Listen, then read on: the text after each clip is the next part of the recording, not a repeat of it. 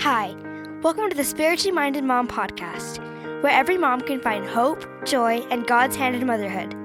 You'll hear interviews with all kinds of moms who are learning how to navigate motherhood. Most of all, you'll learn that you have a partner in motherhood, a loving Heavenly Father who wants you to succeed and is always there to help you in your most important work as a mother.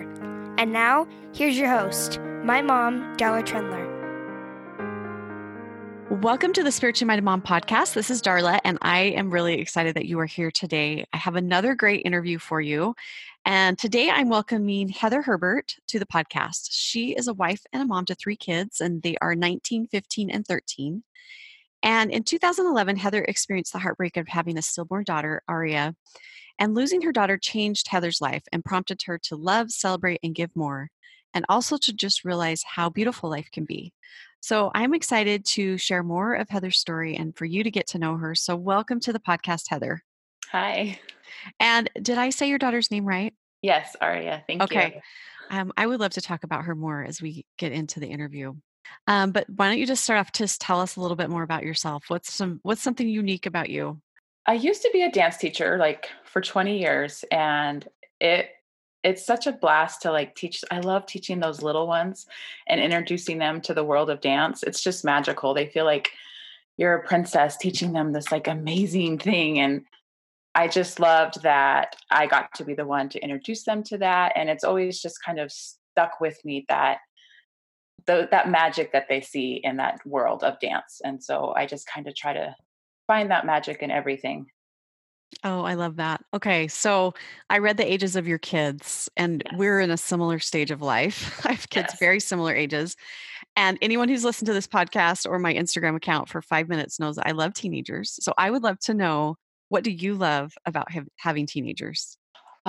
So yeah, I have a 19, a 15, and a 13-year-old. So as you can imagine, my house is full of fun and chaos and laughter and drama and excitement. And you never know day to day, sometimes hour to hour, what it's going to be.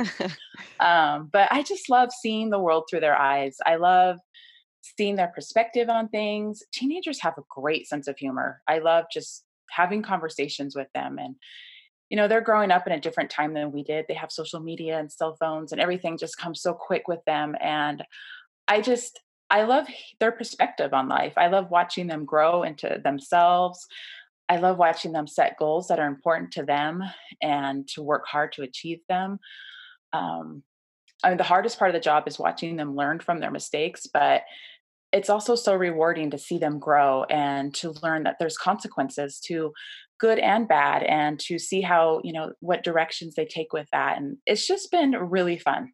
There is hope, right? For those younger Oh, moms who don't definitely. listen to the people that say, oh, just wait till they're teenagers, because really you're going to be excited. It's going to be good. Yeah, definitely.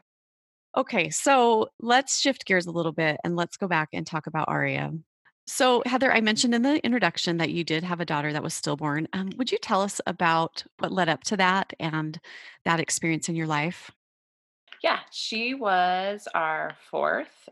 We were told about 2 years before we had her that we were not going to be able to have any more children. And I had a lot of medical issues. I had really severe endometriosis. And so they actually put me in a medical induced menopause 8 months before I got pregnant with her. So when we found out I was pregnant, it was like a complete miracle. There was really no way I should have been able to get pregnant. And we were super excited because we really felt like there was just one more special spirit out there for us. And we were just so grateful that we were able to get pregnant and have this another baby. I was high risk with all of my pregnancies. I was high risk with her as well. None of my babies really thrive inside the womb. They don't grow as quickly and on time as they should. And so that was happening with Aria. I was never really too concerned with it, just because my other babies were the same way. So I had to go in for a biweekly ultrasound around month 4, just to check to make sure that she was developing properly, even though she was developing slowly. And on one of those appointments, I went in and they told me that she no longer had a heartbeat. And I was in denial. I didn't believe them, because just a few days earlier I was in because I was having some contractions, and she was in there sucking her thumb, moving around, and I felt her moving, and we called her my tiny dancer because she was always in there dancing. And I didn't believe them when they said that she no longer had a heartbeat. And so I went, they sent me straight up to labor and delivery, and we delivered her 13 hours later. Wow, I can't imagine going through that and knowing that she was just there and then she wasn't. Yeah, That must have been really heartbreaking. it was. So what did you learn from that time? Have you come up from the other side of it and felt like there was a purpose in Yes. Arya's life, and what was that experience like, and what did you learn?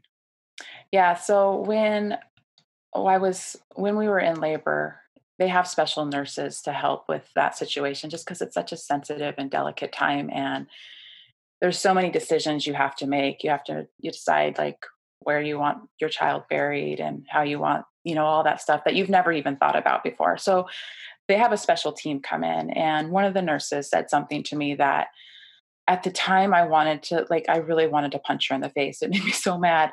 But she said, I know today is the hardest day of your life, but someday you'll look back and it'll be one of the best. And for about a year, I was so mad that she would say that. It made no sense to me. But now I honestly, it was such a beautiful thing. And it's so true. It was the hardest day of my life, but it was also one of the best because I see life so much differently now. I don't take things for granted.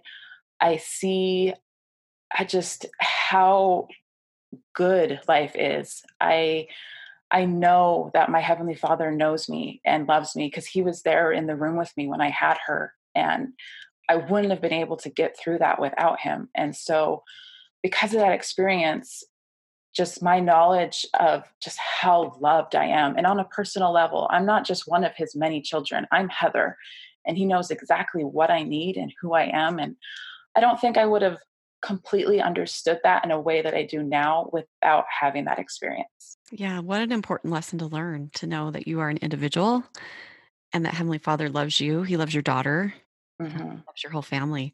I know that one of the things that came out of that, you mentioned that it changed your life and Yeah. really changed who you were.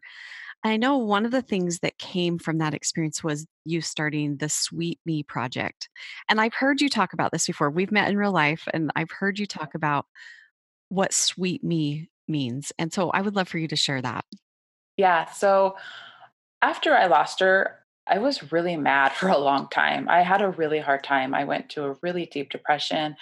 I was bitter. I was angry for about a good year. And finally, I started to realize it was starting to affect my children. And we were at Walmart one day, and I was trying to find a parking spot, and there's never anywhere to park.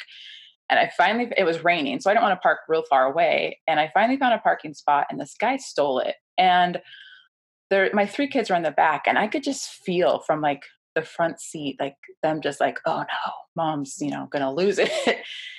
And that's when I realized like I have to change. And so I parked the car and I turned around and I told him, I'm like, okay, starting from right now, mom is going to be sweet me. I am going to be more patient. I'm going to try to go back to where I used to be. And it didn't happen overnight because it was a habit to always just react Mhm. to things. But slowly over time, I was able to just let go of that anger. And it was because every day I tried to really look for something to be grateful for. And at first, it was just like the big things, my husband, my kids. But then I realized that that wasn't really serving me, that I needed to live more in gratitude and notice like the little things. And so I started really paying attention to just the little things that happen during the day that I know Heavenly Father did just for me. And once I started noticing that, my life changed. Like it's unbelievable how much our Heavenly Father loves us. And when you really look for it, you can't help but see it. It's everywhere. And so I started the Sweet Me project, which is it's just a workbook to really just help you to celebrate life and you know, to see that there's so much beauty out there, even during the hard times. I love it. That is so great. So you said that you were specifically just the way that you made that change was to look for things to be grateful for and not just big things, but little things Yeah. and to be specific. So sweet in the Sweet Me project in this workbook, is that a place where people can record those things? Yeah. So each month is a different focus word. And so, like, we focus on a different word for that month so that you can really dive in and explore that part of life. And then there are questions to make you think about, what you should be looking for that month. And then there's a place to have a gratitude list. I'm really big on gratitude journals.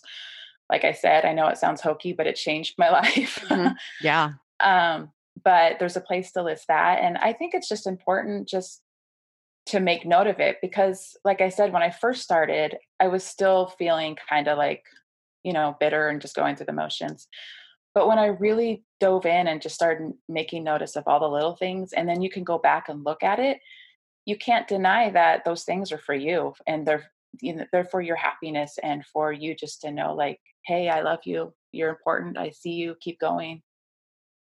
Yeah, I like to call those things tender mercies. Yes. And I'm not doing it great right now, but there have been times in my life when I have tried to, at the end of the day, think about what were the tender mercies that I had today and write them Mm. down. And like, I remember one time writing down, my daughter had pulled out a gallon of milk out of the fridge and it landed on the floor and miraculously did not break all over. And I didn't have to clean up a mess. And I was like so grateful to Heavenly Father that I didn't have to do that. And Yeah. it really is those little things that make such a difference in our lives. And so I think that your story gives a great message of hope to anyone who's struggling. You know, you were struggling with this loss of your daughter, but everyone struggles with something. And I think that your strategy can work for so many different struggles that we have and difficulties that we have in life to just be grateful and to remember that he's there and that you can be the sweet me. You can be who you want to be with his help.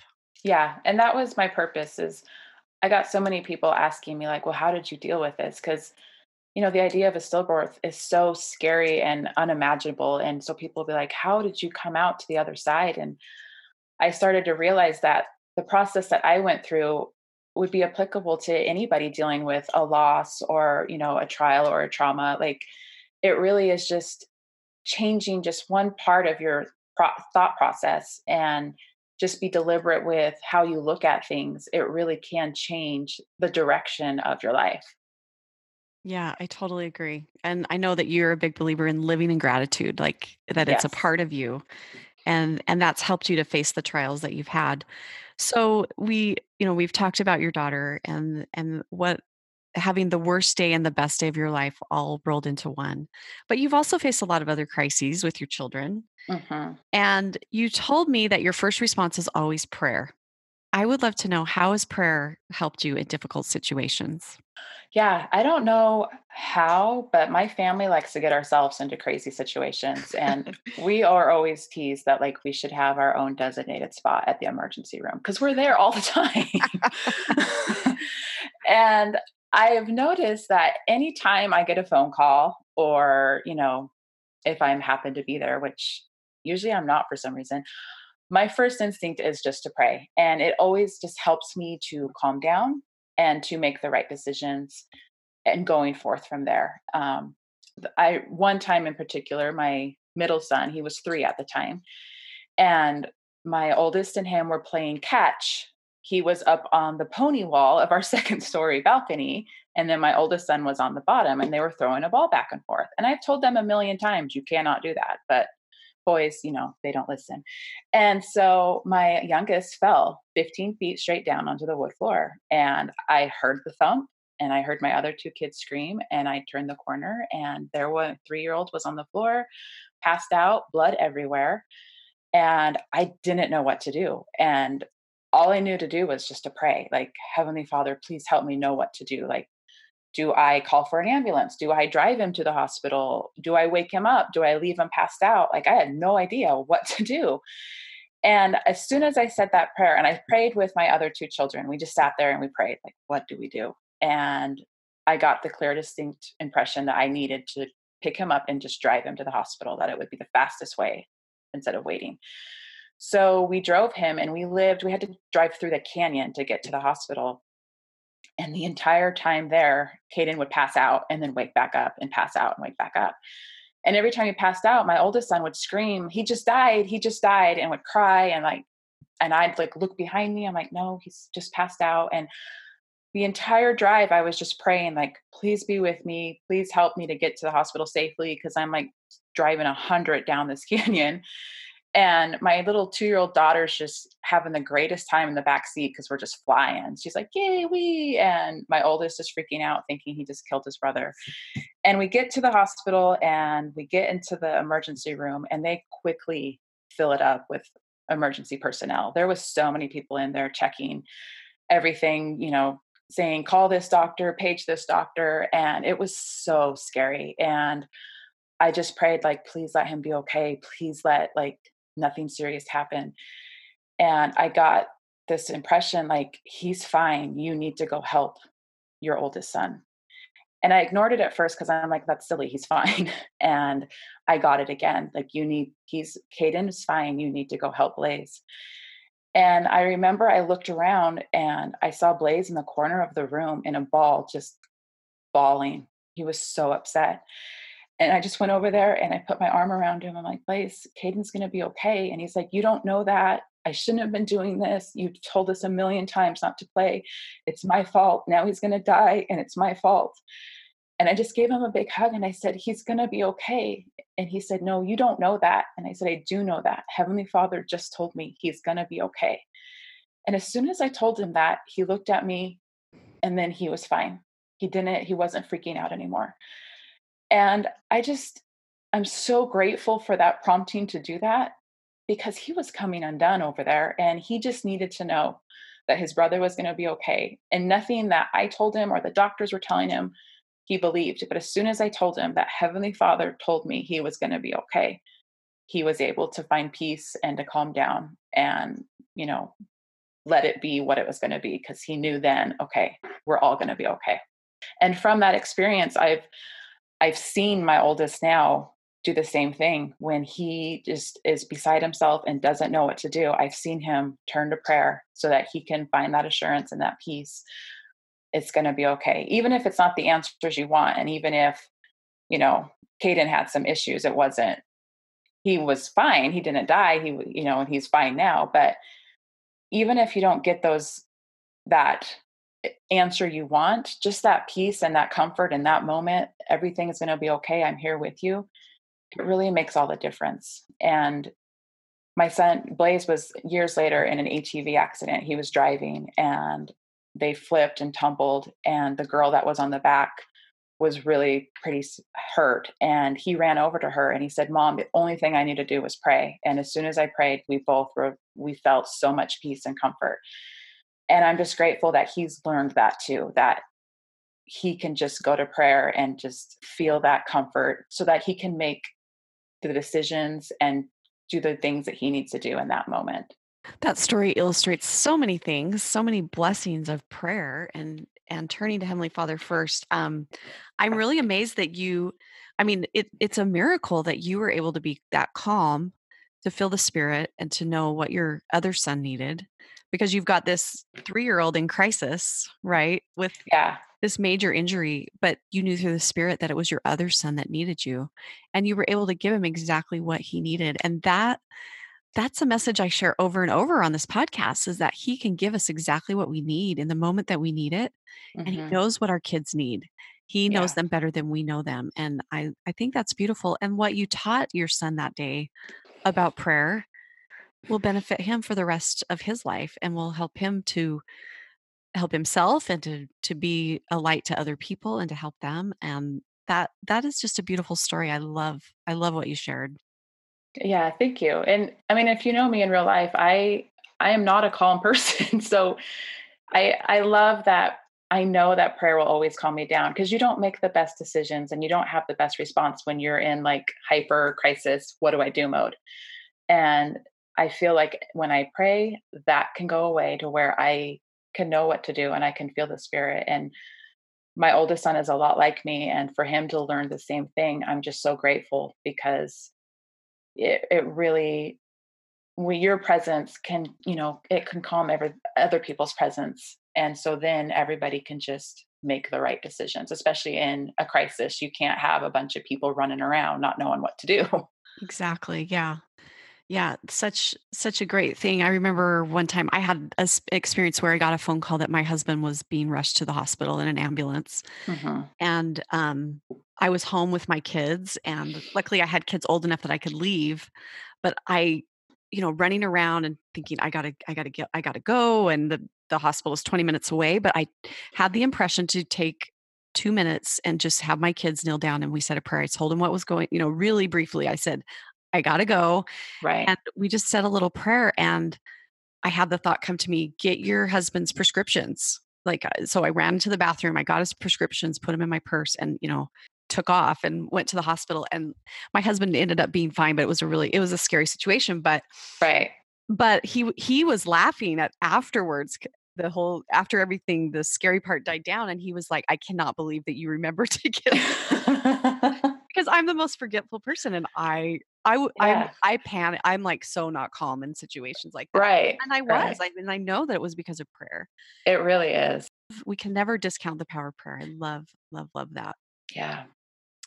and just the example that you're showing to your kids that's where they can turn, because we can't always be the person that they need, but they can always have God there. Exactly. One of the other things I wanted to ask you about is you had mentioned that you show your children that you aren't perfect. Mhm. So I would love to know, how do you do that? And what do you hope that your kids are going to learn from seeing that? So especially with teenagers, I'm always telling them I don't know what I'm doing because they will Mhm. bring up situations that I've never had to deal with before and I don't know how to do it. And so I'll be honest, like, I don't know how to do this. We can learn together. And my husband and I find it important that if we do make a mistake, to apologize and say, like, you're right, you're right. I'm sorry. I was wrong in this situation. um, just with my experience with working with, I was a dance coach for so long, just my experience with working with youth, I feel like our youth today really feel like they have to be perfect. And they put so much pressure on themselves, unneeded pressure, that they have to have life figured out and they have to always be making the right decisions at the right time and that they just have to be perfect. And that's an impossible expectation. And I feel like if they can see that, their parents, we're not perfect, we're still making mistakes, and that's okay. That's how you learn, that's how you grow. You can fix them. I think that gives them hope. I don't want my kids to ever feel like they've made so many mistakes that they're just worthless and they can't come back. I don't ever want that hope to be gone from our youth. And I want them to know that they're always loved. Heavenly Father will always love them and he will never turn his back on you. And that you need to just keep trying. I've seen so many times where I've had a student make a bad decision and they felt like, well, I've made the wrong choice, so it doesn't matter what I do. And so they continue to make bad decisions because they feel like all hope is gone. And I don't want my kids to ever feel that. So I feel like if I can be an example to them that I try every day and I make mistakes every day, but you work through them. You go to your heavenly Father, you say you're sorry to the people that you've offended. It's not the end of the world. Nothing is so bad that you have to just give up on yourself. And so I just feel it's important that they see that and that they can learn that from me.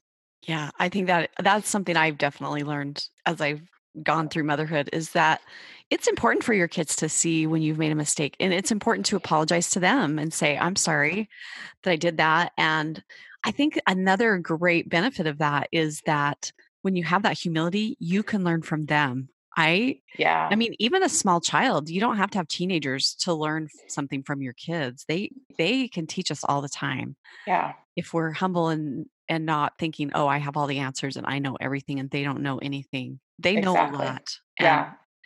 what that's such a great benefit that we can have in our lives, and a great blessing of motherhood is to be able to learn things from our children. Yeah, motherhood has taught me that I really don't know much, and it's it's so humbling, and it's also freeing. You don't have to know everything. It's Life is meant to figure things out, and it's a fun journey. It definitely is. And I've loved hearing about your journey and all of the things that you've shared. So thank you so much. And I just have one final question that I want to ask you, and that is, how have you seen and felt God as your partner in motherhood? I feel him every day. Sometimes it's in a prompting to, ask my child something or to, you know, get to the bottom of something. Sometimes it's a feeling of peace, like they're okay, you don't have to worry about this. Sometimes it's a reassurance for me, like a pat on the back, like you're doing a good job. Don't be so hard on yourself. But I know that he needs me and that he knows that I am the best person for my children right now. And I know that I need him and that there's no one that knows or loves my children as much as he does. And so I feel like we have this beautiful partnership that we need each other and we can rely and count on each other. And that just makes me so grateful and so honored that I can raise my amazing children with my Heavenly Father. Yeah, I really like how you said the word need. Like we need him. Yeah. We need him. We can use him. He's there. And that is such a beautiful message. Thank you so much for sharing it. I'm so grateful. Yeah. Thank you for having me. I know you have a million things to do, and I'm grateful you took the time to listen to today's podcast. I hope the episode helped you to know God is your partner in motherhood. For show notes, head over to spirituallymindedmom.com. For more motherhood inspiration, follow along on Instagram at spirituallymindedmom. And if you enjoyed the podcast, share it with a friend. I would love it if you would leave a review and rate it on iTunes. This helps more moms to find hope, joy, and God's hand in motherhood. Have an amazing day, and remember, you are doing God's work, and you are doing it wonderfully well.